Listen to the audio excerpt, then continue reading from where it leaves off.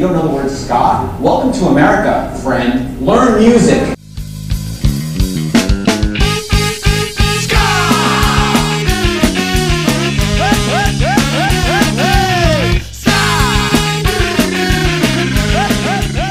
Welcome to another episode of the Rudy Librarian Podcast. I am your host, the Rudy Librarian himself, Brian. Yay! Well, once again, I'm so excited to have another episode of the Rudy Librarian Podcast. And my guest this week is not just a musician and I don't even know what term I'm looking for here. Not just someone that's, big in the ska community, but he's a friend. And Gary and I, so I'm talking about Gary Mastriano from Backyard Superheroes. Welcome, Gary. Let's go with that. It's true. This is Gary Mastriano from Backyard Superheroes, and I'm not just a friend. I'm also big in the ska scene. Huge in the ska scene. Huge. Yeah. I'm like the CFO of ska. That's a big position. I mean, you're the guy that goes to court if you mess up. So don't mess up the ska scene. Oh boy. It's on your shoulders now. I'm super excited to have you here. When I started designing how I wanted to kind of lead into the Rudy Librarian Podcast and kind of pick out my guests, I started with the people from the bands that first got me into ska. I had Leonore from Five Iron and Joe from the Insiders. Those bands and the Supertones were the bands that got me into ska. And then I kind of went into Jason Zymet and Taylor from Pick It Up, because Pick It Up really brought me back to ska. But once I got into the new ska scene and started really investing, there's a handful of people that really made me feel welcome in the scene. And you're one of those, Gary. So I wanted to make sure that I got the opportunity to chat with you early on, because you, I think, are instrumental in me diving so deeply into ska and loving it the way that I do now. So let me start out by saying thank you for that, dude. I thought you were going to say there's a handful of bands and people that I like, but none of them would want to be on, so I got Gary instead. Yeah, after I went through them and their managers and those kind of people, some people suggested you. I went with you. Okay, I appreciate that. Those people are really nice. But thank you. Yeah, being in the ska scene I never really considered myself in the ska scene, but I guess I kind of am. Yeah, the ska scene's kind of a unique scene. It feels weird to call it a ska scene, but it's there, and it's its own unique thing. I've just liked and loved ska music for my whole life. Not my whole life. I'm sure we'll talk about for how long, and I have a fun story about it. But I just liked it so long, and then it's like a scene has developed around me. Let's say that I am in the middle of the scene. It blossomed around me. I'd like to say that. Okay. Well, let's start then by talking about something completely unrelated. Gary, when did you get into ska? Oh wait, that's completely related. But when did you first encounter ska music? How'd you get involved in ska? I was hanging out in Kingston with Don Drummond. He was a trombone player, and he's like, "Hey man, I'm trying to start this new band. Thinking about starting it up." And I'm like, "Oh, that's cool. What should we call it?" And he's like, "We should call it the Satellites." And I'm like, "Nah, we should call it the Scatalites." And he's like, "Cool." And then that's kind of where it started for me. I was in the Scatalites, and actually, like, I really like the Scatalites a lot. And when I was in high school, I'm gonna get to your question in a second. But when I was in high school, I named my saxophone, which I haven't ever done since, but I named my high school alto saxophone Margarita. And it was called Margarita because that was the name of Don Drummond's girlfriend that he killed and went to jail for the rest of his life. I believe I think through the rest of his life. Don Drummond was the founding member of the Scatalites. So I don't know why I decided to do that or tell that story, but here we are. Yeah, so that's a dark intro. Yeah, we're taking a turn to the left here, down Murder Hill, I guess. But that's all right. That's all right. We can do whatever we need to do. I would say I'm going to tell this. I'm just going to be really verbose today, Brian. I'm sorry. Go for it. Bring it. My love of ska music started in, I think, the year 2000. But let's back up to the early 90s, shall we? Yes, and if you say in the year 2000 again, I'm going to have to follow it with the Conan in the year 2000, especially in honor of him going off the air. Anyway, go ahead. So I was never really big into music for most of my childhood. I didn't really dig music. I liked pro wrestling. I liked Star Wars, and I liked horror movies, which I still love all three of those things. So when I was getting into music, I was going through my mom's record collection, and I saw a band that combined Star Wars and pro wrestling and horror movies. And they were called Kiss. You might have heard of them. But if you combine all three of those things together, I think that perfectly sums up Kiss, which is my favorite band and still are my favorite band. But I got into them right around the time that they were having a reunion. And I was devouring everything Kiss. I bought all the merchandise. I had all the action figures, all that stuff. I was 10 years old at that time, 1996. And I started listening to Kiss and then more classic rock, and then got into like grunge and stuff that was a couple years earlier. I was really into Nirvana. Like I was that kid who was like, Kurt Cobain is the greatest person who's ever lived. That was me for a while and way after he passed away. But then I got into like, whatever was popular at the time, new metal. I love Limp Bizkit. I just bought tickets to see Limp Bizkit this summer for the second time because I love that band. So anyway, I was into all that stuff. But I was also a theater kid, and I was hanging out with some other theater kids who were like, hey, you should come to this punk rock show at this firehouse this weekend. And I'm like, I've never really been to a show before. That sounds awesome. I'll give it a shot. So went to see my first show in the year 2000. Hit it. In the year 2000. And the bands playing were this New Jersey punk band called Knuckle Sandwich, and a Florida punk band called the Spit Valves that had a horn section. Actually, they were a ska band, a ska punk band, but they kind of had a little bit of rapping. The singer rapped a little bit, so it was kind of like a new metalish mixed with ska punk. And it was the first time I'd ever seen a ska band live, and it totally changed.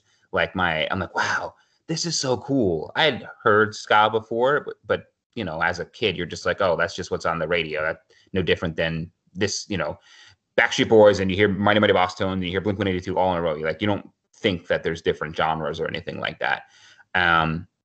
So that I was a freshman in high school. I went to that show, and it totally changed my life, right? I was a guitar player. I was a pretty good guitar player. And I'm like, I want to play a horn, because playing a horn in a ska band seems like the epitome of cool. Spoiler alert, it is. And yeah, so I picked up trumpet, and I was horrible at it. So I started playing saxophone because I already played clarinet. So they're similar. And that's it. That's how I got started. The first ska band I ever saw was a band called the Spit Valves from Florida. And I remember I had them sign my CD, and I bought their shirt, and that shirt still fits me, which is weird because that was 20 years ago. Yeah, it was anyway, that was a long-winded answer. I just wanted to brag about how much I liked Kiss, by the way. No, those are all awesome things. And I'm gonna ask, so I'm assuming you still have the Spit Valves CD.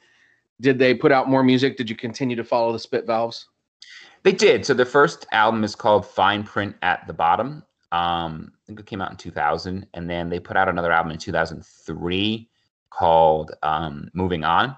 And then they broke up kind of after that. They're not active anymore. I think they broke up in 2004 or so, which is a shame because they're a really, really excellent band, and I recommend everybody check them out. The singer is in a different band whose name I don't remember off the Attack. He's in a band called The Attack. I think that's what they're called. Who Backyard Superheroes, which is my band, actually played a show with, and I didn't know that he was in that band. And we were one of the opening bands. They played later than us. And I'm like, dude, that looks and sounds like the guy from the Spit Valves. And it was. And that was really cool. That was a really cool moment. That is awesome. So you got into ska from them. And then how did your love of ska blossom? Yeah. So I just kind of sought out everything that I had missed from third wave ska. Right around this time, the Bosstones put out the album Pay Attention, which is my favorite Bosstones album. That might have been, I think it was 2000. So I was with a group of friends who were a little bit older than me, already into the punk and ska scene. So they were bringing me to shows every week. I saw a ton of local bands. I saw the Bosstones play. I saw Real Big Fish play, Less Than Jake, all the bands that I still see play. Got really deep into third wave bands. Then of course started exploring like the two-tone and first wave stuff, which I don't like as much. I'll be completely honest. I know people, it's probably an unpopular thing to say, but third wave all the way for me. If you were like a late 90s band that had out of tune horns and a punny name, you are my favorite band. I like that fun aspect of it. So yeah, just went down that path, played in my first ska band called Beam Me Up Scotty, Skatty. Yep, it was awesome. That was my high school ska band. Good stuff. And then got, in kind of different aspects of the culture and just kind of exploring all the bands. And yeah, and New Jersey has always had a vibrant ska scene. I'm gonna be like that hipster right now. I saw Streetlight Manifesto before they were popular. I saw one of their first shows, so no big deal. That's good. It's important to brag when you can. We have so few things we can brag about in life, I could brag about a lot of things. I believe that. So okay, so your first band, Beam Me Up Scotty. I know, of course, and we're going to get to this a little bit more here in a second. Backyard Superheroes. Were there other ska bands in between? Dude, I just did the math the other day. I've played in 19 bands. Give me, okay. Well, no offense to all 19 of those, but throw out a few that people might be aware of or that people could still find music of, or if you got any of those. Backyard Superheroes. Gotcha. So the rest are all smaller. I mean, I've played with a bunch of stuff. Oh, Inspector 7 is a really massive band, a New Jersey ska band that I was in, and I grew up loving that band. So, played with them for a while, and then just played in a lot of different ska and punk bands and reggae bands. But I play like up to 10 inch. Yeah, I play 10 instruments. I don't know why I say up to 10 instruments. I play like 10 instruments. So, I didn't always play saxophone in bands. I played a lot of bass, a lot of guitar. Yeah, so I do a lot of different stuff, but I think Backyard Superheroes is probably the most well-known of that group. Yeah, and I remember that you had told me Inspector 7, so that's what I was looking for. The survey says Inspector 7, and the tile flips, and you got the most points there. But yes, also Backyard Superheroes. So let me ask. You play up to 10 instruments. You said, what are those 10 instruments? We know saxophone. You've mentioned guitar and bass. Saxophone, guitar, bass. Let's see. I got to count them off. Clarinet, flute. That's 5. Harmonica, melodica, ukulele. Let's see what else. Banjo. And maybe I only maybe I only play 9 instruments. I lied. Only 9. Geez, that's rough. The I've heard the banjo is difficult to play too, so that's impressive. It's super difficult. Yeah. I don't know. I didn't say I was good at it. I just know how to play it. Yeah, fair. I have a guitar hanging on the wall behind me that I don't know how to play. I see. It's a baby blue Telecaster. Yeah, it's a one of those. What am I trying to say here? Squire Bullet Telecasters made by Fender. And it's great and it sounds great, and I'm not good. But I can play a little. I also have a bass hanging where you can't see it. I can play a little bit more than the guitar, but still not well enough that I feel confident. Hey, you're playing. That means you're better than a lot of other people. It's funny because I played clarinet in like school band, but I started playing guitar when I was like 10 or 11 years old. And if I could pat myself on the back, I'm actually a pretty good guitar player and a bass player. I would say guitar is probably the instrument I'm most comfortable with, even though I went to school to play saxophone. But in my school and in my town, there was like 2 other guitar players who were just like light years better than me. And I was like, all right, I'll just be like the rhythm guitar guy, but let me pick up saxophone because I already know a guitar player for a ska band.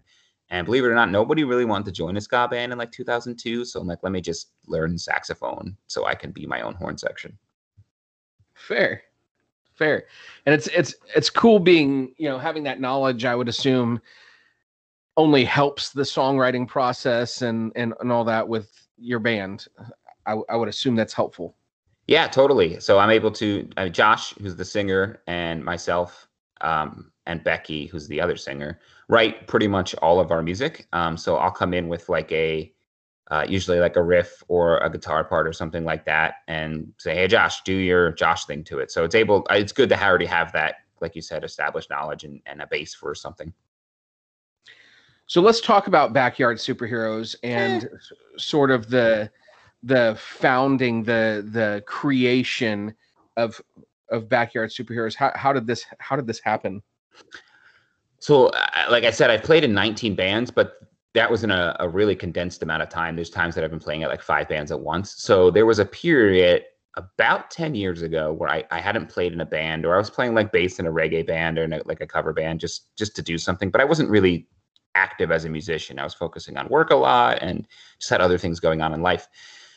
So I wanted to get back into playing ska, and I'm like, let me pick up saxophone again. I probably hadn't played saxophone in like 2 years, and this is after college. And like I said, I went to school to study saxophone, so kind of put it down, just didn't do it for a while. So I was on Craigslist because I was looking to buy a tenor saxophone. I had been an alto player my entire life, and I had never played a tenor saxophone before. So I was on Craigslist trying to find a tenor saxophone to buy, and I saw a band saying like, "Hey, we're starting a new band looking for horn players." And I'm like, "Oh, okay, cool. That's convenient timing." So I messaged them, and it was Josh from Backyard, who's obviously in Backyard Superheroes now. And he's like, "Yeah, I just got out of a different band. I'm looking for doing like a more pop punky ska band. I'm looking for some horn players. And we're going to be called the Snowball Effect." And I'm like, "Oh, okay, that's an interesting name." I'm like, "Yeah, I'll give that a shot. Like, let's get together, let's jam." And before I even got to the first practice, he's like, "Oh, we're changing our name to Backyard Superheroes." I'm like, "Oh, don't like that name at all, but okay." And he's like, "Yeah." It's like, "We're going to go with a gimmick where we're all going to like dress up in costumes all the time, do like an Aquabats type of thing," which is cool. Like, I like the Aquabats, and obviously like I'm a very dramatic person who likes to dress up and be goofy and stuff all the time. But at the time, for whatever reason, I'm like, nah, I don't really like that. That sounds goofy, but I'll give it a shot. So I joined the band. I went to their first practice. The rhythm section had already been established. They had a drummer, 2 guitar players, and a bass player. And I was the first horn player to join, along with another trombone player who's no longer in the band.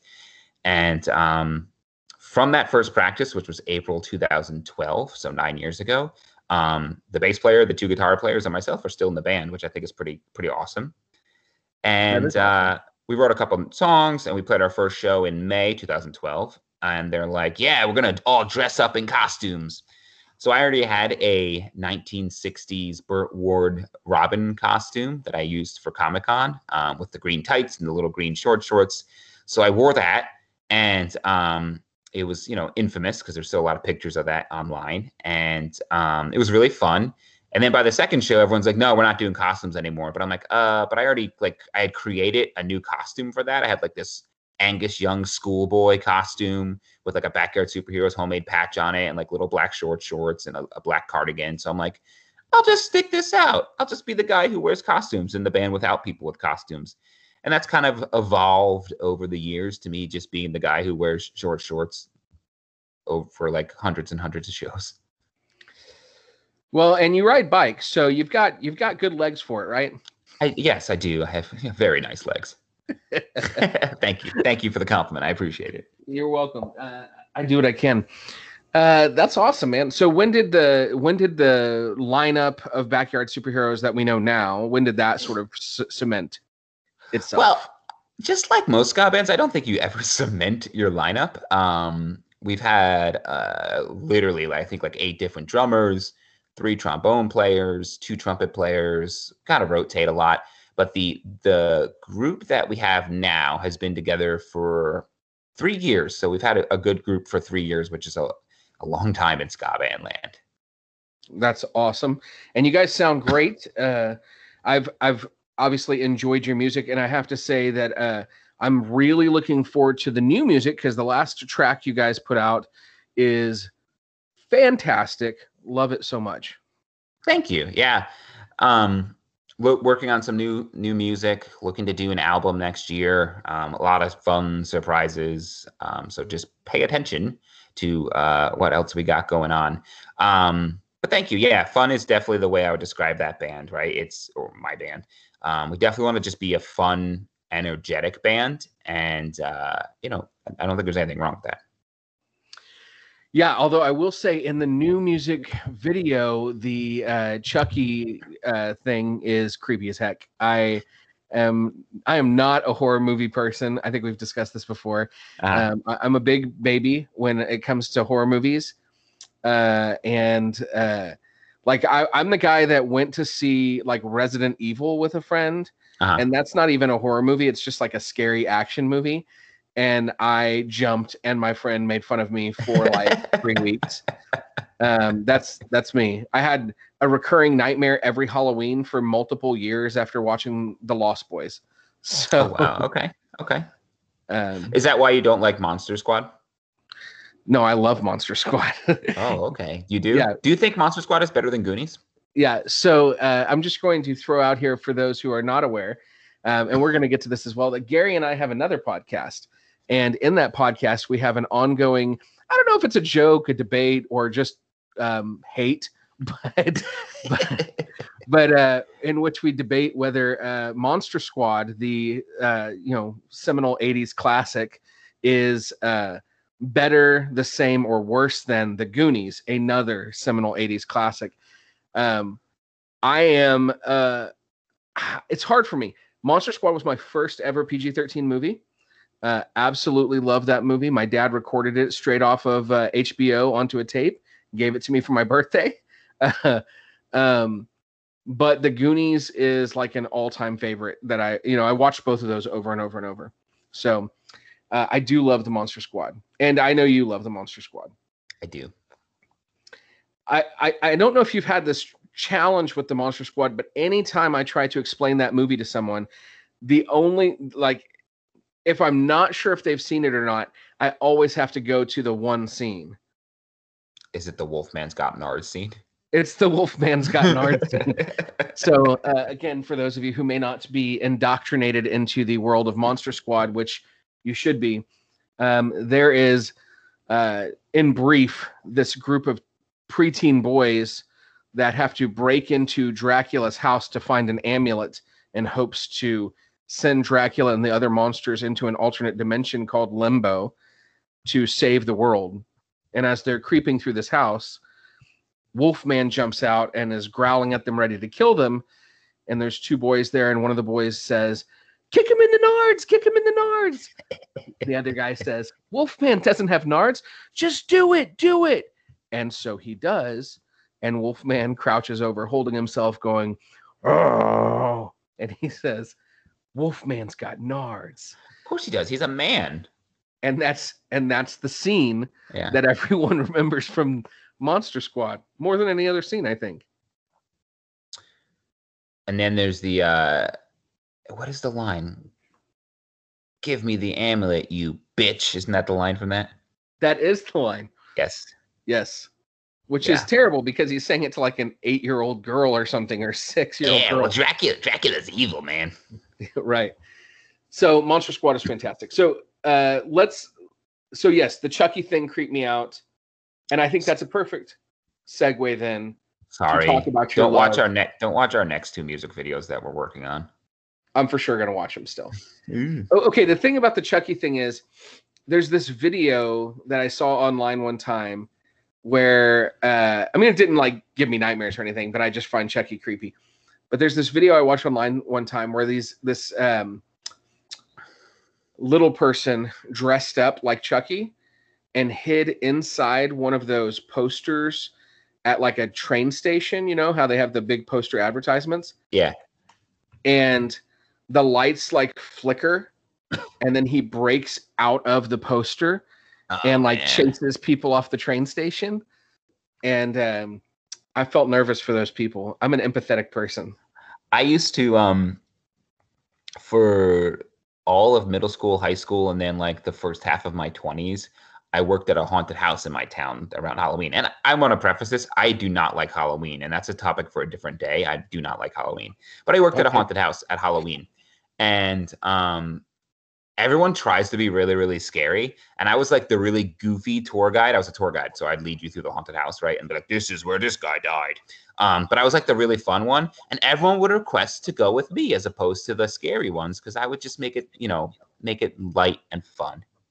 I don't know what the point of that story was either. Again, just bragging that I worked at a haunted house. And to me, that's impressive. Yeah. The last time I went through a haunted house, I was maybe 5. And it was a haunted house at Six Flags, and it was all the movie characters. So there was like Freddy Krueger, and when I was 5 was like 1987. Okay. So Freddy Krueger and Jason and Michael Myers and all that.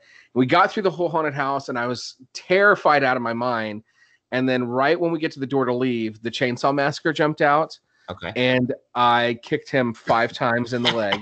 And then Leatherface got nards. Yeah. So I feel terrible for people in haunted houses because I'm sure that happens often.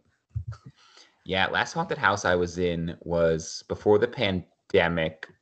We went down to Universal for Universal Horror Nights that they do like every Halloween. Those haunted houses are terrifying.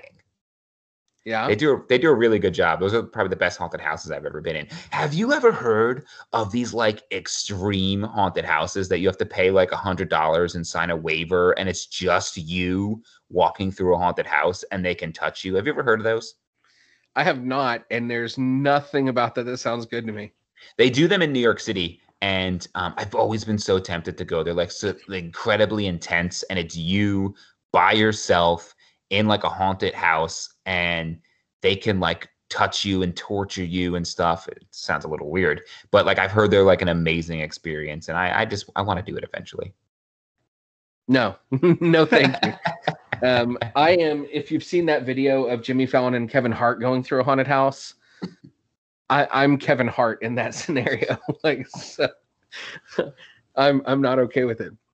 But that, I think this is a good segue for us to talk about another thing that you're involved in, and it relates to these Universal monsters. Is you have a podcast that is about Universal monsters. So tell me a little bit about the podcast first, and then I want to ask you some questions that relate to it. Sure. So one of the many podcasts I host, Brian, because I have just so many, is the Monster Rally podcast. And this has actually been like a podcast I've wanted to do for such a long time. I grew up loving the 1930s, 1940s, black and white horror movies, Dracula, Frankenstein, The Mummy, that type of stuff. So there was no podcast around that really talked about that. And I'm like, oh, I'll just start one because I think it's fun to talk about those. I love watching those movies. So I started a podcast with a couple of my friends. And at the same time, literally the same week, I swear, 2 other podcasts with the same exact concept started. It was in January of this year. It's so wild. And now we're all like podcast rivals, but called the Monster Rally Podcast. We go in chronological release order for the Universal Horror Monster movies. We actually just recorded a couple nights ago and released recently the episode about The Wolf Man from 1941, starring Lon Chaney Jr. So it's a ton of fun. There's about 50 movies that Universal released between the 30s and 40s and their monster, line. And once we get through those, we're going to dive into some other fun stuff like Monster Squad or the Brendan Fraser Mummy movies, etc. So yeah, that's one of the fun podcasts I do.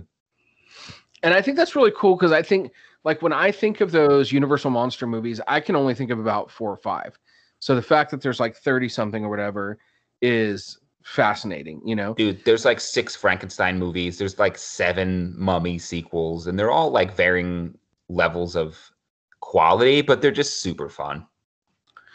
And what I also think is interesting, at least on one occasion, you guys have connected to the literature related to it too, right? You've talked about or read the literature. So early on, definitely with those like Dracula, Frankenstein, The Invisible Man, those are all based on books, of course, right? And eventually they would move away from that. But a lot of those early movies were based on books. Obviously, Dracula by Bram Stoker, Mary Shelley's Frankenstein, H.G. Wells' Invisible Man, etc. So we did, like, I read those books again, revisited them right before we did the episode. So we talked about, the differences between the books and the movie, which there are a lot. And interestingly enough, and you'd probably appreciate this as a librarian English teacher guy, Mary Shelley is a character in Bride of Frankenstein, which I always thought was interesting. That is interesting.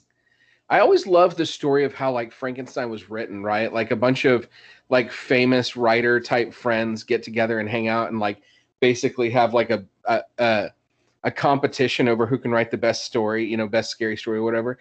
So that's the scene that's in Bride of Frankenstein. That opens Bride of Frankenstein. They're like, well, and they're also kind of sexist about it. They're like, you're a woman, you can't write a scary story. And she of course writes Frankenstein. And interestingly enough, that actress who plays Mary Shelley, Elsa Lancaster, also plays the Bride of Frankenstein. So it's pretty fun. That's cool. That's cool. Yeah, I as much as I don't like scary movies, I have always loved scary books. And I will say I've gotten a little bit more tame over the years. But so like the idea, I read Dracula really, really early in my life. I don't even know how old I was. And we're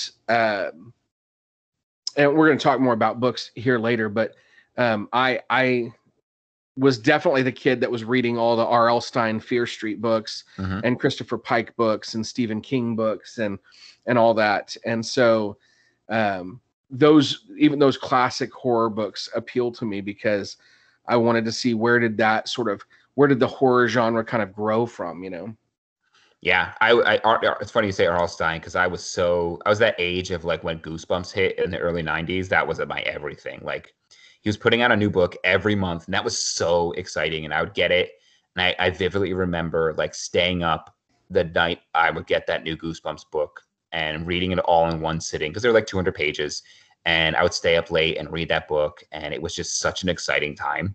And then that launched me, of course, into reading Stephen King and Christopher Pike, all the stuff you just mentioned. But man, I still have a special place for R.L. Stine. Did you? Okay, so we're just going to go in whatever order. Normally I try and save the book stuff for the end. But did you ever read the Fear Street books? I read some of them. Mostly stuck with like the Goosebumps, and then by the time like I was ready to move on from Goosebumps, I was already reading I was really into like Stephen King, Michael Crichton, that type of stuff. So never read a lot of Fear Street books. A Fear Street movie series is coming out today. Is it today? Okay, I think it comes out July 2nd, July 3rd. So yeah, there's the first one on Netflix coming out. So I was going to bring that up. So for me, and I'm a little bit older than you, so like I think. I did read some Goosebumps books, but I think that the Fear Street was more popular earlier on, and so that's part of why I was into them too. And it skewed a little older too. Yeah, so I think like probably when you were really getting into the Goosebumps books, I was into the Fear Street books because I was a few years older. One of the things that was so appealing about those books is that you could get them for crazy cheap at Walmart, right. Or Albertsons or whatever. They just have the mass market paperbacks and. So every time we went to get groceries, I was like, Mom, can I have a book? And like, she'd spend $4 or $5 and get me a book and I'd read those. But yeah, I'm again, not a horror fan, but I'm for sure going to watch the 3 Fear Street movie trilogy without my kids around. But I'm super excited for that. And they have, from what I can tell, it looks like they have 3 members of Stranger Things in those movies, or at least 2. Really? I actually haven't watched any previews. I've kind of avoided them. So like Maya Hawke is in one. Okay. And I really like Maya Hawke. And then I'm going to forget her name, but she plays like the older sister in Stranger Things. Oh, she's really cute. I forget her name. I don't remember her name. She dates the ice cream guy. Yes. Yeah. So anyway, I'm excited about that. So, okay. So we've talked about the Monster Rally podcast, which is awesome. And I really encourage anyone, if you're even remotely interested in those Universal monsters, my conversations with you, Gary, you're incredibly knowledgeable about them. And I find it so fascinating, all the details that you guys talk about on your podcast. I don't get a chance to listen to it every week, but I do listen to it when I can. And I'm just constantly fascinated by the details that you guys cover. Thank you. So go listen to that. So then we also have to talk about our podcast, which is another thing that you do, which is and this is sort of how our friendship blossomed. This is what I tell people about how I got to know you. I started doing the Rudy Librarian around the time of COVID hitting, and doing YouTube videos and that kind of thing. And a couple of times I would do, because what I do, I do these YouTube videos where I do book talks, and I would talk about a Star Wars book because I collect Star Wars books. And after probably my second or third or something Star Wars book, I got a message from you that was like, "You like Star Wars and ska, we should be friends." and then we were. That was it. Yeah. And it wasn't long after that you were like, "Hey, I'm thinking about doing this podcast. Do you want to do it with me?" And I said yes. So tell my audience here, my massive audience, the thousands of listeners at home, about what we do on our other podcast and what the name of it is. So the cross section of people who like Star Wars and ska is probably pretty broad, but the cross section of people who like Star Wars novels and ska music is probably a little bit smaller. So it's a little bit more of a niche, right? Everyone likes Star Wars movies, but we're those really hardcore Star Wars fans who read all the books and the comics and whatnot. So I'm happy that we connected on that. So we host a Star Wars podcast. Let's get real nerdy with it. It doesn't focus on like The Mandalorian. We talk about that. It doesn't focus on the movies. We talk about those. It focuses on Star Wars literature and a specific like publishing series of Star Wars literature called The High Republic, which is something that they just started this year. So it just focuses on this really specific part of Star Wars, which I think is really cool. And our podcast is called Starlight Beacon, which is named after one of the locations in this High Republic era of Star Wars. And we started that also this year. So we just started a whole bunch of podcasts this year. And we've been doing it for pretty much 6 months, 7 months now. And it's been really fun to get to know Brian that way, but also talk to a fellow Star Wars fan. And we have differing opinions. And Brian always brings a terrific perspective. He brings that literary mind perspective to a lot of things when I'm just like, hey, it was really cool that they had lightsabers. And Brian's like, well, the lightsabers represent their feelings for their family. I'm like, oh, I didn't think of it that way, Brian. I just thought the lightsabers were cool. But yeah, Starlight Beacon, check it out if you just want to hear us chat and BS, but also if you're interested in Star Wars or Star Wars literature at all, I recommend it. Yeah. And so what's been so fascinating about that is, so like you grew up, as you mentioned earlier, a huge Star Wars fan. And for me, I liked Star Wars. It was good. It was cool. It was whatever, it wasn't like huge on my radar. And, I had a cousin who I really kind of idolized, who was really into Star Wars. So that kind of made it a little cooler in my mind. But I kind of got into Star Wars because my son was interested in it when he was like, I don't know, 2. And I was like, my son likes something nerdy. I must invest everything into him liking this nerdy thing. And so I found out there were Star Wars books and I started to read them and I got hooked. And then my son, as many 2-year-olds do, lost interest almost immediately. Right. But now I was hooked. So when we talk about Star Wars, you've got this huge breadth of knowledge from a lifetime of reading and watching Star Wars stuff. And I don't necessarily have that. I have read a lot of the what's called canon books, which are the books, after Disney bought Lucasfilm and they started they said all the books that had been published previous to that, were legends, and what really mattered was the books that were published after they owned them. And so these books kind of tell stories in between the movies and around the movies, and also not at all related to the movies. So I had read a lot of those, but my knowledge was limited. But kind of like you said, I do think about things a little bit differently. The lightsabers don't have anything to do with your family, but whatever. But I do think about things a little bit differently because I'm an English teacher, and so I'm constantly trying to teach my students to think about, things like symbolism and that kind of stuff in a way that doesn't feel like a drag, because that can become a drag, like just symbol hunting in books and stuff. But it's been really fun and interesting. I would agree, talking about those things with you. And one thing that anyone who really knows Gary knows that Gary is like the king of the hot takes, right? So like if there's a wrong opinion to have, most people would say Gary's got it. But I don't I think there's enjoy such thing that. as a wrong opinion. Sure. Okay. So no, but I love it. So I actually shared, I was going to tell you this while I was in Missouri this last week visiting my family, my extended family, and I got to talking to that cousin that loves Star Wars growing up. And we hadn't talked about Star Wars since the sequels, the newest sequels have come out, you know? So we're talking about all that, and I'm talking about our podcast, and I mentioned that Gary really loves Jar Jar Binks. And man, it got weird. It got weird for a minute. I was afraid my cousin was going to disown me for being associated with you. But we got into a conversation about it and talked about how we loved Ewoks, and people who loved Star Wars previous to Return of the Jedi thought that the Ewoks were like Jar Jar, you know? So it was interesting. What do you think about that? Jar Jar Binks is awesome. He's probably let's get real nerdy for a second. He's probably one of the most integral characters in the lore of Star Wars because it's by his vote that Palpatine gets full control of the Senate. So that's pretty important if you think about it, if you know a lot of the prequel lore there. But I was into Star Wars since I was about 4 years old. I saw New Hope at a neighbor's house on VHS when they were having a party with my parents. They're like, here, sit in this room and watch this movie. And they showed me a New Hope, and I was like, what is this? This is amazing. And then I saw Return of the Jedi after that, and I was like, well, I was 4 years old, so it wasn't confusing to me. I didn't care. And then I saw Empire Strikes Back, so I saw them out of order.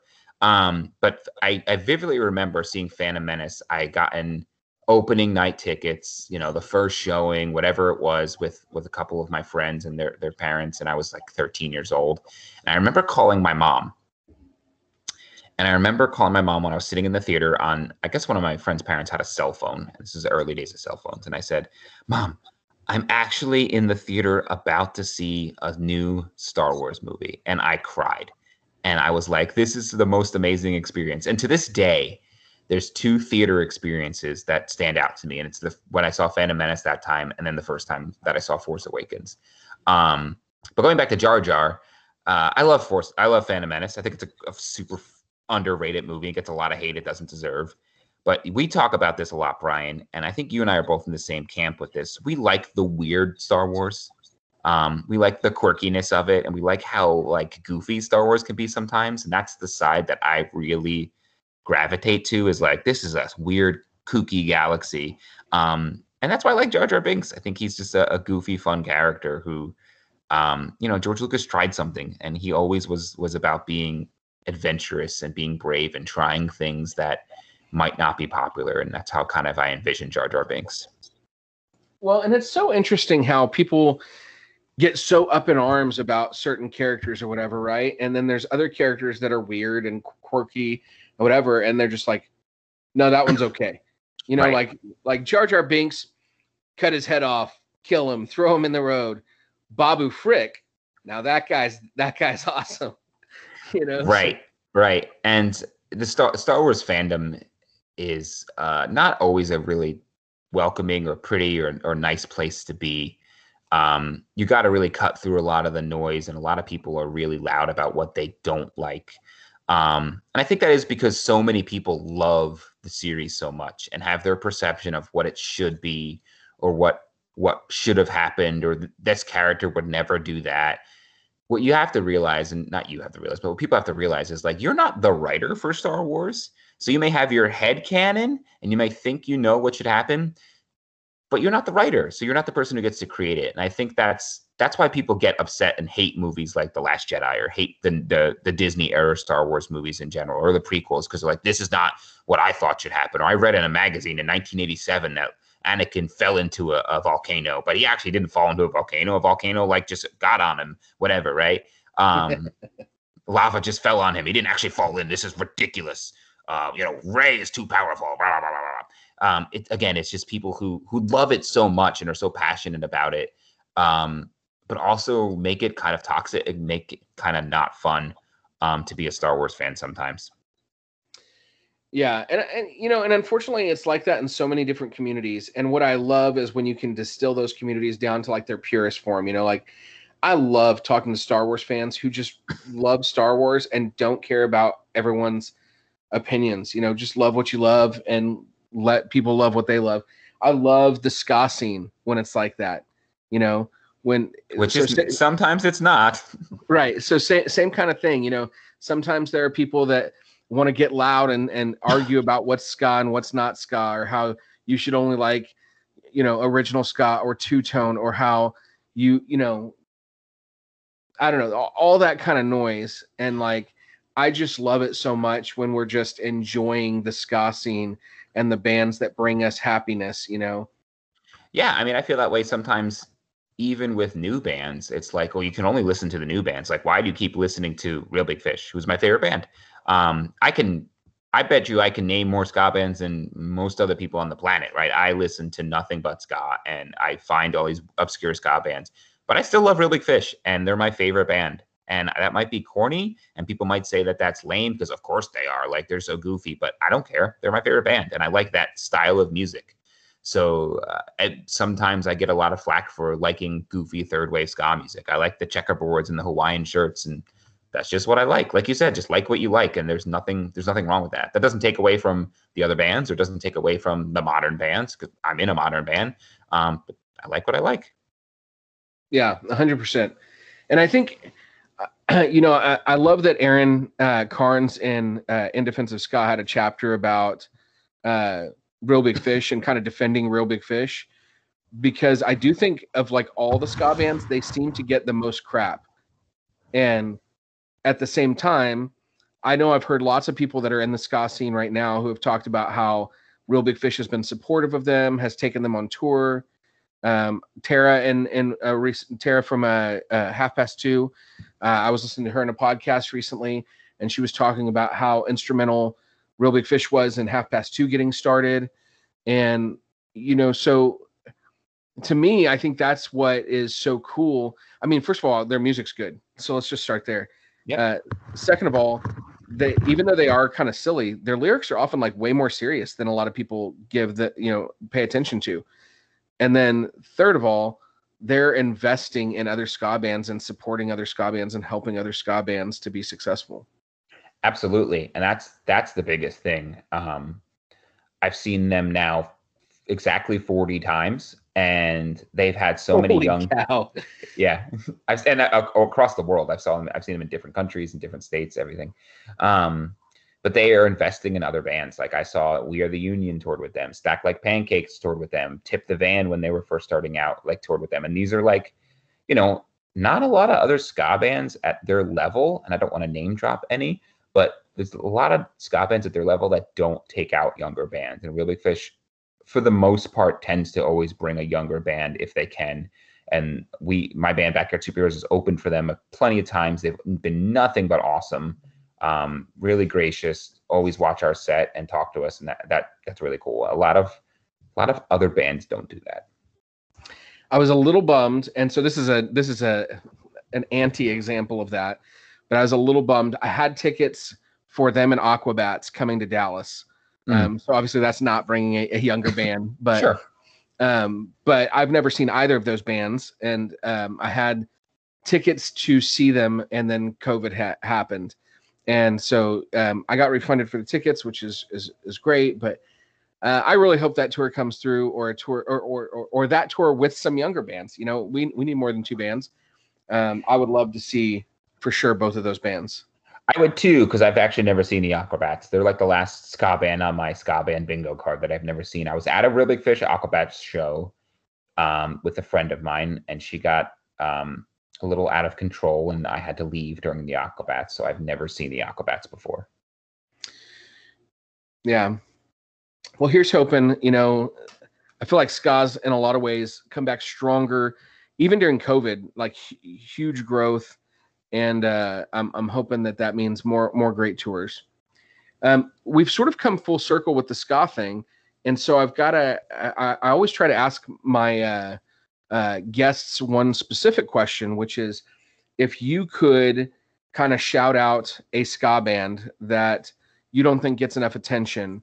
Can be an older band that no longer exists that people need to know about, or could be a new band that people don't know about that well, or is not maybe as big as they should be. Who would you want to shout out? Can I give you a couple? Yeah. Older bands that are not around anymore. I'm going to say The Heat Machine, which is a ska band. I believe they're from Nebraska. Two female singers, a la Dance Hall Crashers. But they're just excellent. So if you're a fan of Dance Hall Crashers, you're going to love the band The Heat Machine. They put out one record and it's fantastic. It's one of my favorite records. Another band that's not around anymore that's a little bit more mainstream, but Jeffrey's Fan Club. No one ever talks about Jeffrey's Fan Club. And if you like Real Big Fish or any of that OC ska, check out Jeffrey's Fan Club. They're so good. Another band from the past couple years that I really liked that's unfortunately just recently broke up is a band from I'm going to say Tulsa called The Last Slice. They are just maybe the best ska band, like best ska punk, ska pop band I've ever heard. They're so good. Current band, sorry, that's all a bunch of bands that aren't around anymore. Current band, band that nobody talks about and should, because they are the best ska band on the scene right now, is this band from Wisconsin, Milwaukee, called Something to Do. And they are incredible. They're like a ska pop rock band, and they just they put out a bunch of albums. They're kind of under the radar, and they are fantastic. So please, everybody listening, just check out the band Something to Do, because they are chef's kiss. Amazing. Yeah, you recommended to me at one point. I think we were just trading bands, and we do that sometimes, although your knowledge, again, is much vaster than mine when it comes to ska as well. But you recommended to me Something to Do and The Third Rates, and I was not disappointed by either of those recommendations. Yes. I definitely checked them both out as a result of you shouting them out. So, yeah, Third Rates are fun. They just put out a recent album that I really dig. And I like, there's a lot of other bands. I love Half Past Two. You mentioned Tara. Like, I adore that band. I like Bite Me Bambi. It's a really cool band that's not around anymore. They weren't from San Diego, but their band name was Classy San Diego, like the quote from Anchorman. If you guys can track down Classy San Diego, they're really good too. Yeah, man. I'll have to try and find them. I know that you and I were both like messaging each other in eager anticipation for the arrival of our Bite Me Bambi albums. Mm-hmm. And you got yours quite a bit earlier than mine, because I just barely got in there and got one. But I'm so glad that I have that album in my vinyl collection. So awesome. Here's an awesome cross section of kind of the things we were just talking about. I went on a work trip a couple of years ago, and I travel a lot for work, and you always got to make the most of your trips, right? So I get to plan my travel. I get to pick where I go and when I go. So of course I plan it around either seeing baseball games, because I love baseball, or going to concerts. Like if I want to see a band and they're in a place that I have to go at some point, I will go there. I had to go to California for a week a couple years ago. So I went out there, and it was around Halloween time, 2019. It was 2018 or 19, I don't remember. But I went to California, and Real Big Fish was playing at the Anaheim House of Blues right in Disneyland. So they were playing with the Maxis and Bite Me Bambi. And I'm like, well, I have to see Bite Me Bambi. I'd been into this band for a while, and I really want to check them out. So I took a day off from work on Halloween and went to Disneyland and went to Galaxy's Edge and bought some Star Wars Funkos Pops, and then ate a really good burger, and then went to see Real Big Fish and Bite Me Bambi at the House of Blues, and that was really awesome. That sounds like an incredible show, man. It was a perfect day. Like, you can't think of a better day than that. Okay, so I'm going to ask this question just because I don't know if I've asked you this yet, and it's getting we're in an interesting period right now because COVID is, I don't know. Is COVID ending? It's COVID is regular COVID seems to be kind of on the run, but then we've got maybe this new wave of COVID, and so some people are a lot of the restrictions are down and people are getting back into life, but at the same time we're trying to be safe. So what do you have any plans for a first show to go see, or a concert that you're going to go see to get back out there and see some ska bands? There haven't been any ska shows announced in my area yet. I'm a couple hours, about 6 hours away from Virginia, where they're doing Supernova Ska Festival, and don't know if I'm going to be able to swing that. We were invited to come as guests because they didn't have a spot for us to play this year. We've played a couple times before. So we have passes to go. So I'm wondering if I want to go or not. That would probably be my first ska show. I'm sitting on like the thought of going to some concerts again because they've started announcing big shows. So like my friends and I are like, should we go see Guns N' Roses who are playing, and Kiss is playing on their farewell tour. So I might go to those shows. Ska though, nothing big. I'm working on booking some shows, and Backyard Superheroes has a couple in the works, and we have one show announced already. But as soon as Real Big Fish announces a tour, I'll probably plan my work travel around that tour. Yeah. Well, if they come to Dallas, hit me up and we'll go see them together. If you ever I don't know if you travel to Texas for work. I can. Well, then let's do it. I will say I've got tickets again. I normally buy maybe I buy tickets to one concert a summer. And then last summer I was like, oh man, there's so many good concerts. I bought tickets to 3 concerts, and then COVID hit. And I was like, the one time I buy this many tickets. So I bought tickets to like the Pop Punk Still Not Dead tour, which was like Newfound Glory and Simple Plan. Okay. I bought tickets to the Real Big Fish Aquabats show, and I bought tickets to the Hella Mega tour with the Interrupters, Weezer, Fall Out Boy, and Green Day. All of those, all those concerts got delayed. 2 of them kind of canceled and refunded. But I still have tickets, and it's supposed to happen here at the end of the summer to go, or, what is this, July 1st? So later this month, the end of this month, to go see the Interrupters, Weezer, Fall Out Boy, and Green Day. And I'm super, super excited about that show because I've never seen any of those bands. Oh, wow. And I have loved, Green Day's Dookie was the first punk album I ever heard. And I've loved Weezer, since the Blue album, and liked Fall Out Boy quite a bit. They were a little bit later for me, but I did like them a lot. I love Dance Dance for sure, Mm-hmm. and a few other big hits. But also I love the Interrupters, and I'm excited to see them play live. Can I tell some stories real quick? Please do. I've never seen Weezer or Green Day, but Weezer is one of my favorite bands of all time. But Backyard Superheroes have played with Fall Out Boy and the Interrupters. So we played a festival with Fall Out Boy, and they were really cool. We got to kind of just say what's up to them. They were cool.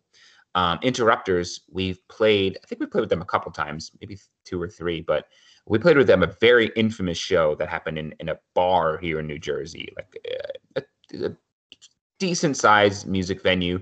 Was sold out because this is when the Interrupters were just blowing up right after, I think, their first album. So they had Take Back the Power. Was that on their first album or second album? It was right around when that song came out. So they were just about to blow up.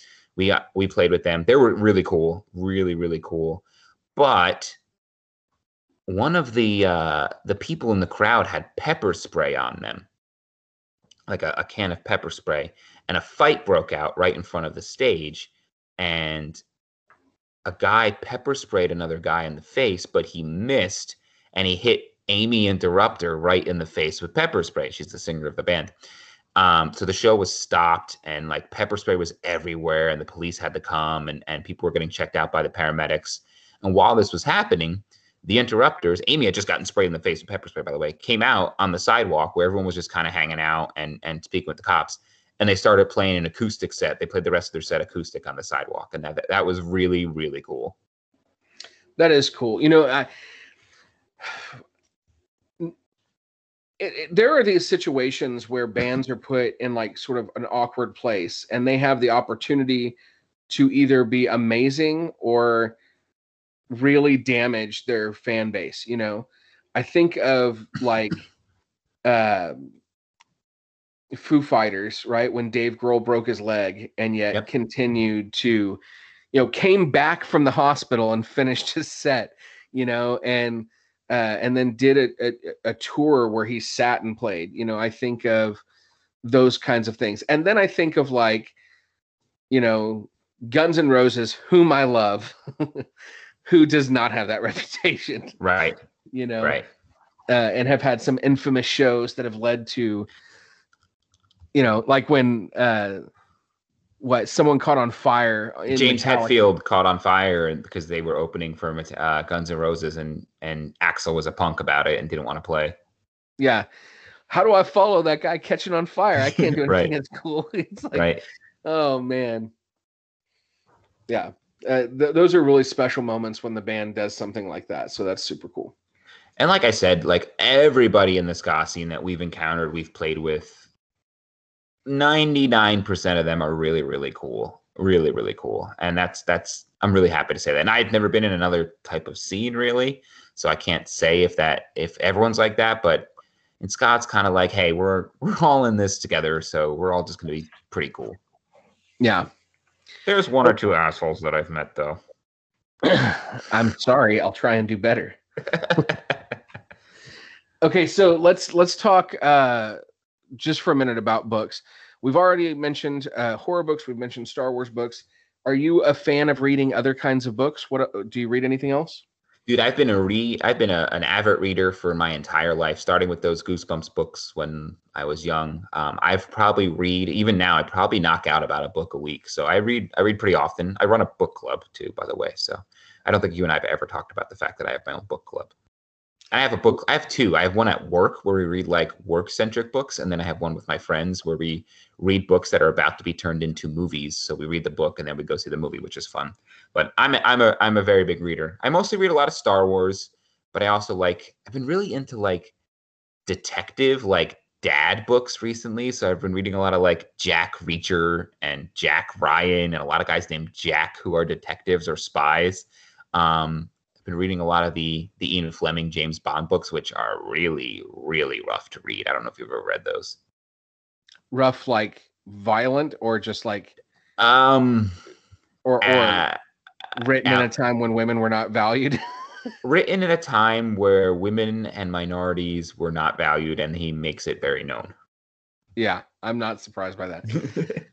So let me throw out there, and some people will probably not appreciate this recommendation, but I don't know if you've read any of the Robert Galbraith books, the Cormoran Strike series. I haven't, no. So those are written by a guy named Robert Galbraith, which is really J.K. Rowling. Okay. Yeah, so she wrote this adult mystery series under the pseudonym in hopes that they could just be their own thing, and she wouldn't be cashing in on the Harry Potter popularity. People figured out it was her before the first book had been out for more than a couple of months. Wow. And they are phenomenal. They are definitely not Harry Potter. A lot more mature, a lot more violent, a lot more language, a lot more like Cormoran Strike's not necessarily a great guy in a lot of ways.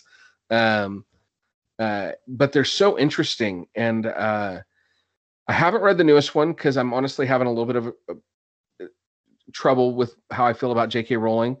But I probably will eventually pick it up because they're really, really well written. So yeah. No, I we're a big Harry Potter household as well. Like my wife's really into Harry Potter. We got our own wands. We have the books, et cetera, et cetera. So we have that conversation as well. The books still hold a special place in my heart, though. I really enjoy them. You mentioned that J.K. Rowling does that. Stephen King did that with Richard Bachman too, which I always thought was fun. And those Richard Bachman books, like you could tell they're Stephen King, but they're also very tonally different than what his normal writing is. Yeah. Stephen King is a lot broader than people think. Cause not only is he, Tommy Knockers and Carrie and Pet Tommy Sematary. Knockers was your go-to Stephen King book? It just pops into my head. But he's all right. Carrie and Pet Sematary and those. There you go. But he's also, like Shawshank Redemption and the Green Mile. And Yeah, he's a better, and I love Stephen King. I really do. And I've read pretty much everything he's ever done, but he's a better short story author than he is like long form novel. yeah, Sometimes I think he can't write an ending. It is one of the scariest and best books ever written with a terrible ending.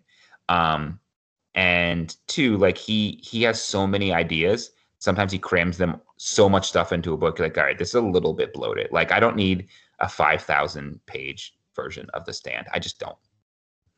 yeah. And I'm going to tell you, it is something I will never read or watch because not only do I not like scary movies, but I don't like clowns. So I'm out. Brian, I don't know if we've ever talked about clowns before, but you know that I applied to go to clown college, right?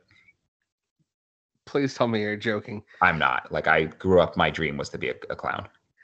Well, it's been a fun friendship, but I'm afraid I'm it's not gotta kidding. end now. I really wanted to be a clown growing up, and I still do. That's cool. I've gotten over the clown thing a little bit, but not much.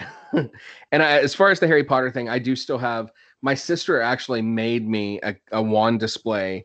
She bought like this fancy etching printer thing, and made me a wand display. I have 4 more wands I need to buy to fill it out, and I will. But Nice. I have 12 wands right now. Holy cow. So You'll find this fun. My wife and I each have our own wand, and we got character wands. So she got Lily Potter, and I have Voldemort. So there's some subtext there, maybe about our relationship that's interesting. that a psychologist could really dig into. Yeah, I've got I'm probably not going to remember everyone's name right now from here, but I've got Newt's, like from Fantastic Beasts, I've got Newt Scamander, I've got both Queenie and Tina Goldstein, and I've got Newt's brother, whose name I can't remember right now. And I've got Dumbledore's wand before he has the Elder Wand. Then I've got the Elder Wand. I've got Harry and Ginny Weasley. I've got Mr. and Mrs. Weasley. And I've got my favorite wand, which is Remus Lupin's. And I've got Nymphadora Tonks's wand. And the ones I'm still going to buy Hermione and Ron. And I'm going to buy Neville and Luna. That is all. I did not know that about you. Look, we learned something new. Do you know that I wrote a 65-page paper about Harry Potter in college? No. For my honors bachelor's thesis? Wow. Yeah. That'll be podcast episode 2 with Gary. We'll just talk Harry Potter the whole time. I'm good with it. I'm good. We can start our Harry Potter podcast. So 2 more questions. Well, one's a question, one's sort of an activity, and then we'll wrap this up. No, my question is, do you have a favorite book? And if so, what is it? I do. Can I give you my runners up, though? Sure. My top 12 are. My top 33 books are some books that have really stayed with me. Catcher in the Rye. I've read that every couple years or anytime I'm at like a personal impasse or something going on in my life. I feel like I need to revisit that book because that's a book that grows with you. And I feel like you have a different perspective on that main character every time you read it. Like as a teenager, I'm like, I'm Holden Caulfield because I'm misunderstood and I'm deep. And this is how I interpret that character. Then I read that again in my 20s and I'm like, well, I interpreted that wrong. And then I read it again in my late 20s or early 30s. And I'm like, oh, Holden Caulfield's a jerk. I never want to be like him. So that's a book that I just find fascinating because it changes every time you read it, where you are in your life. And I really associated with that character when I was younger. I really like The Perks of Being a Wallflower. That's a book I loved in high school that really stood out to me. Again, I felt like I was that character for some time. Like I was hanging out with a little bit of older crew, like the scene where they go see Rocky Horror, like that was my life, like hanging out with my older, cooler friends, taking me to see Rocky Horror, driving around at night. Like I really related to that. I love Catcher in the Rye. Ready Player One by Ernest Cline. That book is a book I've reread so many times. I did not like the movie. I hate to sound like a gatekeeper on that movie, but I was not the biggest fan of the movie. But that book is so much fun. And I prefer his other movie, Fanboys. Yes, that's how I found out about Ready Player One, because I was a fanboy. And then I'm like, oh, this guy wrote a book, and it was before that book blew up, because I'm that cool. By the way, I'm that cool. Right. And then another author that I really like. Have you ever heard of Chuck Klosterman? Yes. Yes, he wrote some great books. Fargo, Rock City, I really enjoyed. But his book Sex, Drugs, and Cocoa Puffs it hasn't necessarily aged well. There's some really kind of icky stuff in it, but it hit me at a time where like I was like, impressionable about my pop culture tastes, and I enjoyed that. But all that being said, my favorite book of all time. Do you know what it is, Brian? I don't know if I know what it is. I don't think I've ever told you what my favorite book of all time is. It's Douglas Adams. Oh, The Hitchhiker's Guide to the Galaxy? Or is it? No, it's Hitchhiker's Guide to the Galaxy. I didn't know if it was one of the sequels there. So Long No. and Thanks for All the Fish or something. Yeah, Restaurant at the End of the Universe. Like, there's so many different books in that series. It's a 5-part trilogy. That's how he described it. And that right there explains 100% why that's my favorite book, because he wrote a 5-part trilogy. Because those books, Hitchhiker's Guide to the Galaxy specifically, is so quirky and so fun, and just a book I could revisit so often. I adore that book. So that's my all-time favorite book. There's a teacher down the hall from me that is a big fan of Hitchhiker's Guide to the Galaxy. And I used to have this little like hand towel that said, stay calm and remember your towel. Yeah. And I gave it to him. It was a Hitchhiker's, reference. Yes. And I often reference the meaning of life from Hitchhiker's Guide. So it's 42. That's right. If only we knew the questions. So the other thing I wanted to do, I really enjoyed doing this with Taylor, and I don't think I could do it with just anyone. But we went through and kind of ranked talked about the X-Men movies. I named an X-Men movie, and he just said whether he thought it was good or bad. I want to do something a little bit different with you, and it's not, I said earlier we were going to get back to Superman. I'm on a DC kick right now. I just got done reading the Return of Batgirl Omnibus by Gail Simone, which is like a 12 or 1300 page comic book. It's like her whole run on Batgirl. I am currently halfway through reading the Justice League New 52 Omnibus Volume 1, which is like 1,500 pages. But I go through these so fast, and I really need to be reading our Star Wars book. And I really need to be reading a book for work too. But I'm going to finish this Justice League. So I'm on a DC kick, and I mentioned this on Facebook the other day, and we kind of talked about it. But I want to talk Batman movies. And so what I want to do... Conversation always comes up with me. Well, obviously, another one of your hot takes is, I'm going to let you mention it here in a little bit, is what you often refer to as your favorite Batman movie. Okay. But what I want to do is sort of rank them.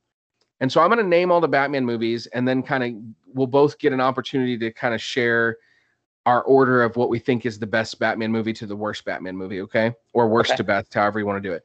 So just the ones we're going to use. 1966 Batman the movie. Okay. 1989 Batman, Tim Burton, Michael Keaton. Okay. Batman Returns, also Tim Burton, Michael Keaton.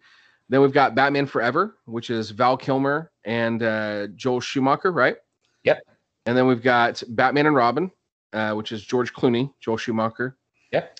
Then we've got the Batman Begins. This is the first of the Christopher Nolan series. The Dark Knight Rises.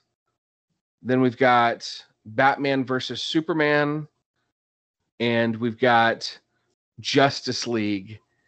And you can rank separately the original Justice League and the Snyderverse Justice League if you'd like.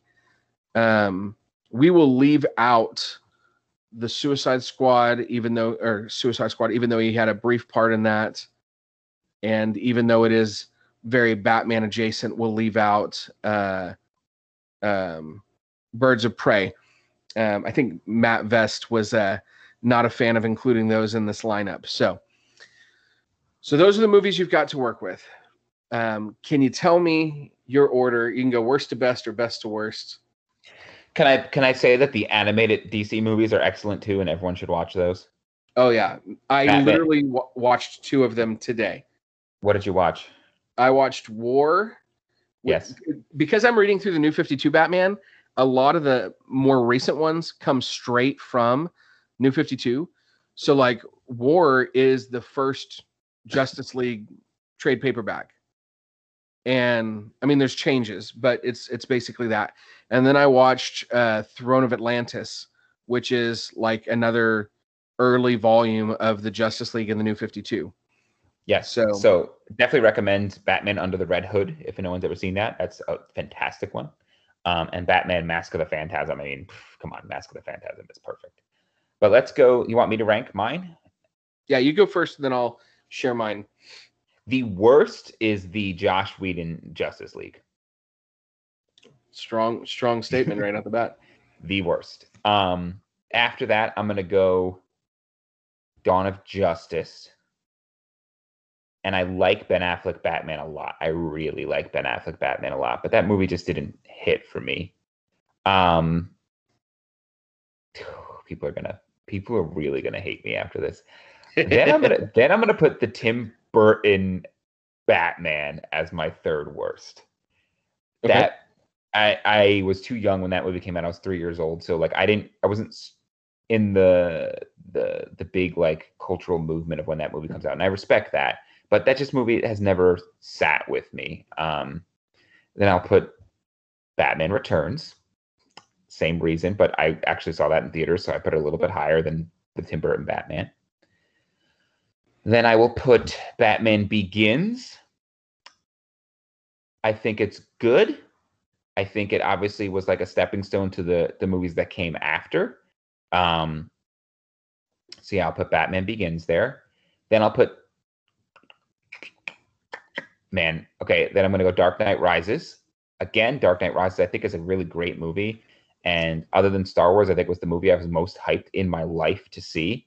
So I was really stoked for that. And I still think it's really great. There's just some plot points that when you think about them too hard, you're like, well, that doesn't make sense. But I think it's a great movie nonetheless.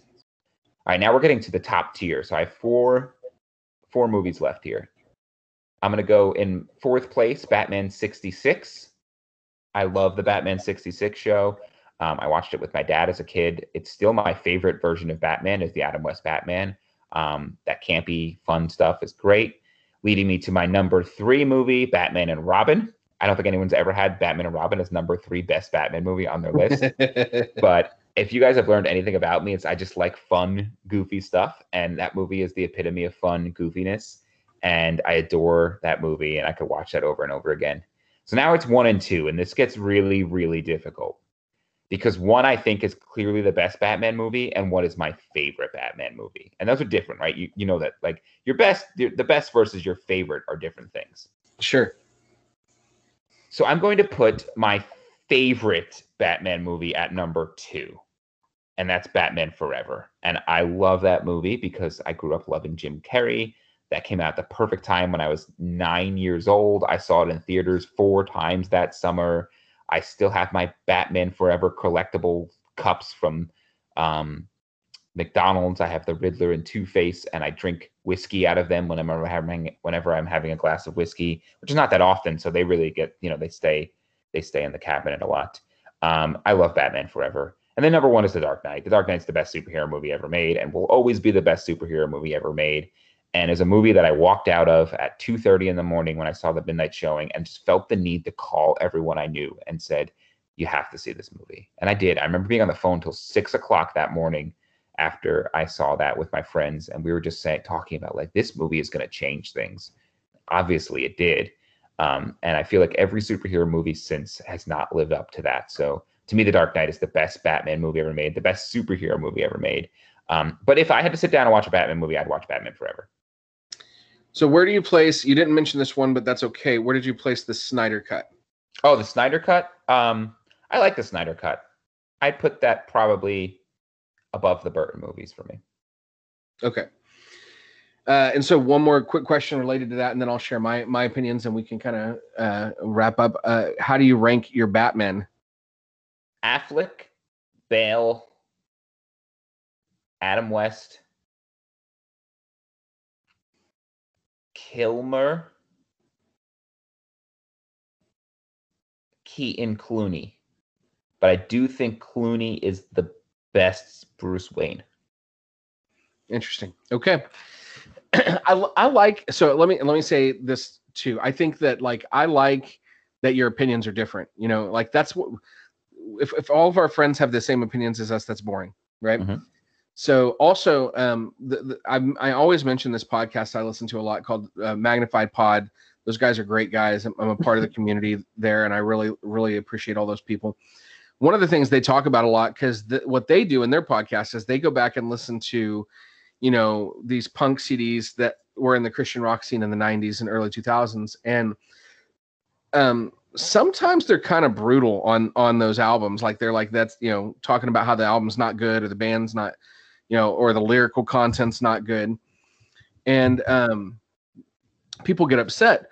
What they always try to say is like, usually they don't actually hate the album, but they're like, you know, we love all the songs on the album, but we have to talk about what we like and don't like about it. So I feel that way when we're talking about like Batman, right? Like there's not a Batman movie that I don't like.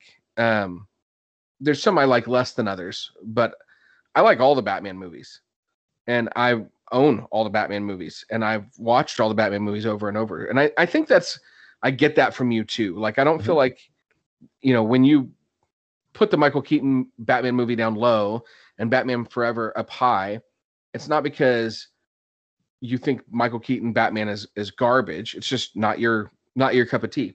Correct. So, which is cool. I'm interested to see when the Robert Pattinson one comes out, because I don't know. I'm not sure yet if I'm going to like it. It looks even darker than some of the Batman movies that we've already had.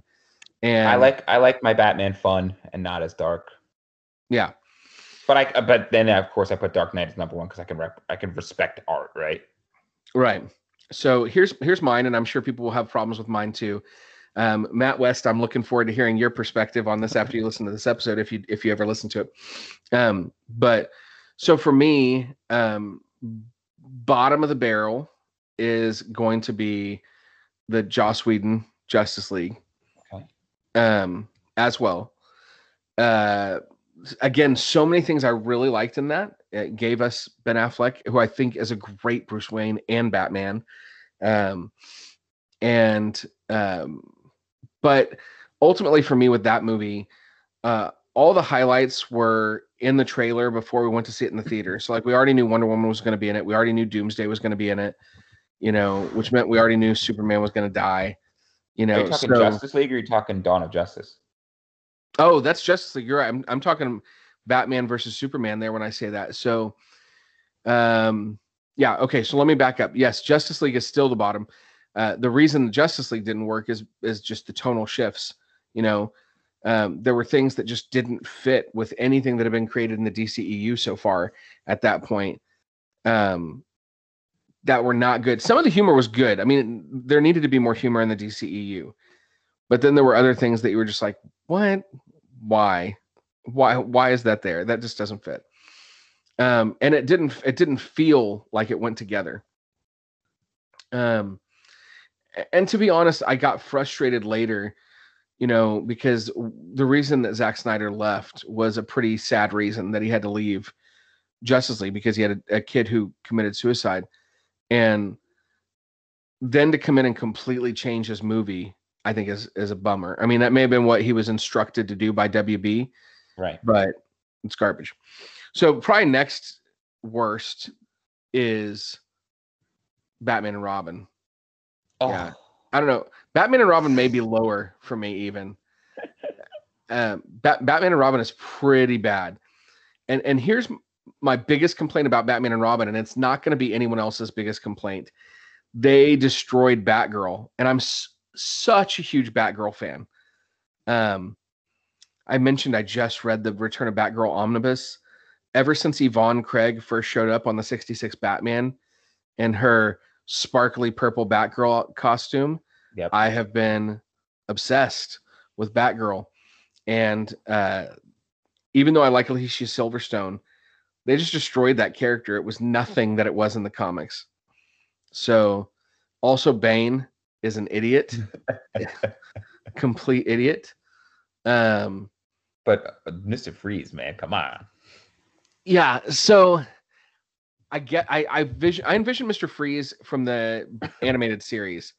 and that's not Arnold Schwarzenegger, but I do appreciate certain things. Like some things that would probably really annoy other people, to me, I appreciate. Like I appreciate the all right, everyone, chill.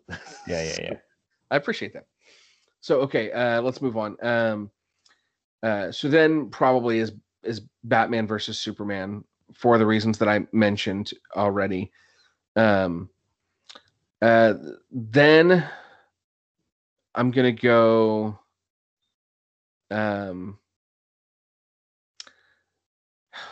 I think then I'm gonna go with 66 Batman, even though I grew up on it and really loved it. It's a little bit more campy than I like. Then I'm gonna go probably with the probably gonna go Batman Forever. Then after that, and I love Batman Forever. That has such a killer soundtrack too. Who didn't sing along to Kiss from a Rose or Love Me, Kill Me, Love Me, Kill Me, Kiss Me, Thrill Me, whatever that is. Love Me, Thrill Me, Kiss Me, Kill Me. Yeah, whatever. And then I'm gonna go with probably the Snyder Cut. Then I'm gonna go with Batman Begins. Then I'm gonna go with Batman. Then I'm gonna go with Batman Returns. Then I'm gonna go with The Dark Knight. And my favorite, and in my opinion, the best Batman movie, Dark Knight Rises. And for me, Dark Knight Rises is phenomenal in so many ways. It brings so many stories from the comics together.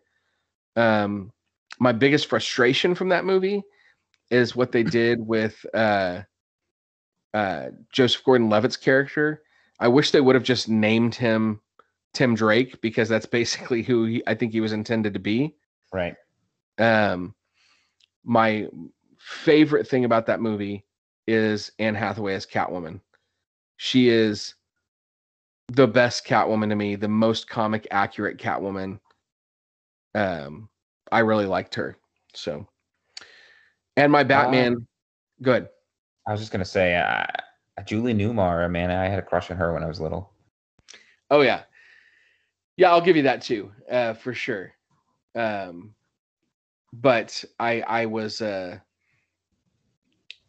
had a crush on her, but the Catwoman, the Anne Hathaway Catwoman, I think plays her so smart, and Catwoman is so smart. She's always seems to be ahead of everyone else. Mm-hmm. You know, like that scene when they sit down in the restaurant and she's giving the guy the fingerprints, and he's supposed to give her, something, and he tries to betray her, but she's got, a senator there that's already, missing, and she's got someone on the phone that can bring in the thumbprint, and then she shoots the gun into the air and screams and acts like she's a victim. I was just like, that's genius. So my Batmen are best to worst. Best Batman for me is Ben Affleck. Best Batman and Bruce Wayne. Second is for me is going to be Michael Keaton. Third is going to be Christian Bale. Fourth is going to be Val Kilmer. Fifth is going to be George Clooney, and last is going to be Adam West. Ouch. Not because of, again, just because 66 is not. I love it, but it's not my favorite Batman. And I definitely grew up watching it. I own the whole series. But anyway, I'm gonna have to come back on again soon. We'll have to do this with Spider-Man, and then I'll tell you why I don't like any of the Avengers movies. Interesting stuff. Yeah, that'll be an interesting conversation for sure. And I'll be interested to hear your takes on the Spider-Man movies. Because I feel like, and I'm not going to necessarily say if I agree with this or not, but I feel like anyone who believes that anything other than Spider-Man 2 is the best Spider-Man movie is instantly maligned. Like, I would agree with you, but I think Spider-Verse could make a good case for that. Yes, that's animated. So if you're going to throw that in, yes, I think Spider-Verse is the only other one people will accept. But now, yes, Spider-Man 2 is excellent, as is Spider-Man 3. Well, that's all that we have time for today. No, I'm interested. I'll be looking forward to having that conversation. Man, I am so thankful for you making time to hang out with me. I know we're going to make time to do a podcast for our Star Wars podcast here soon.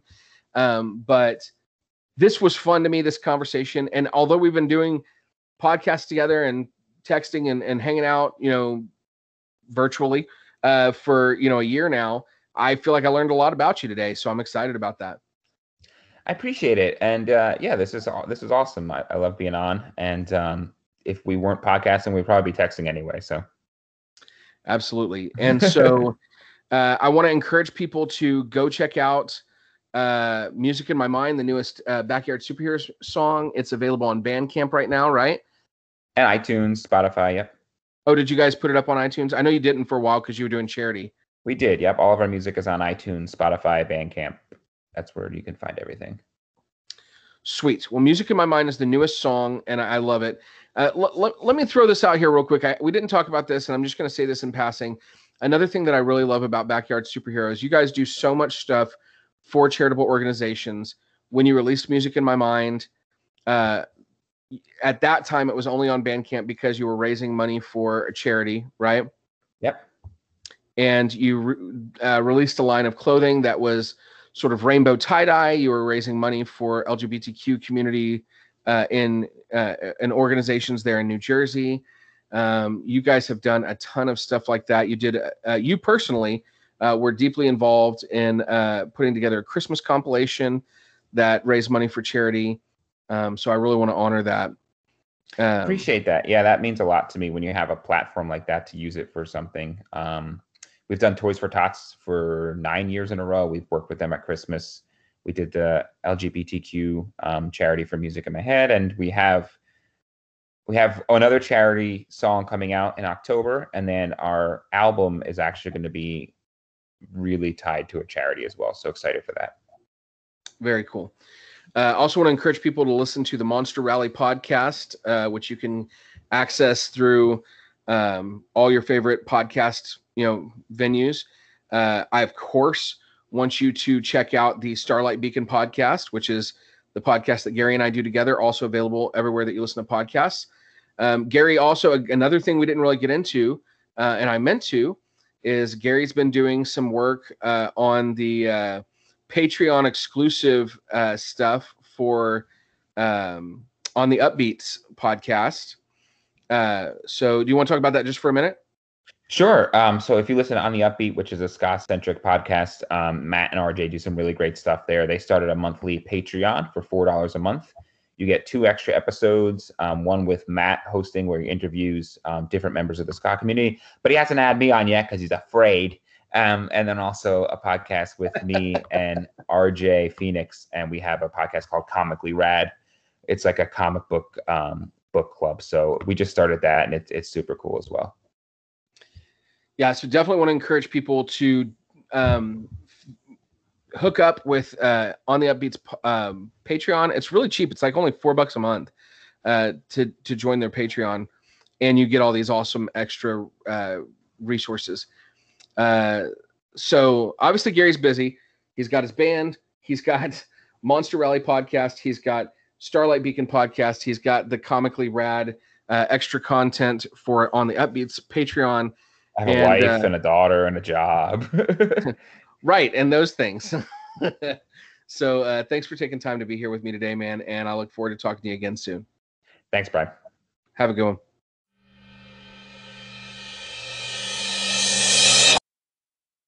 That's it for this week's podcast, but I hope you'll come back and check out the next podcast as I continue to interview the guests, both ska guests and literary guests that have inspired me and gotten me more and more into the scene. Until then, thanks for hanging out here with the Rudy Librarian.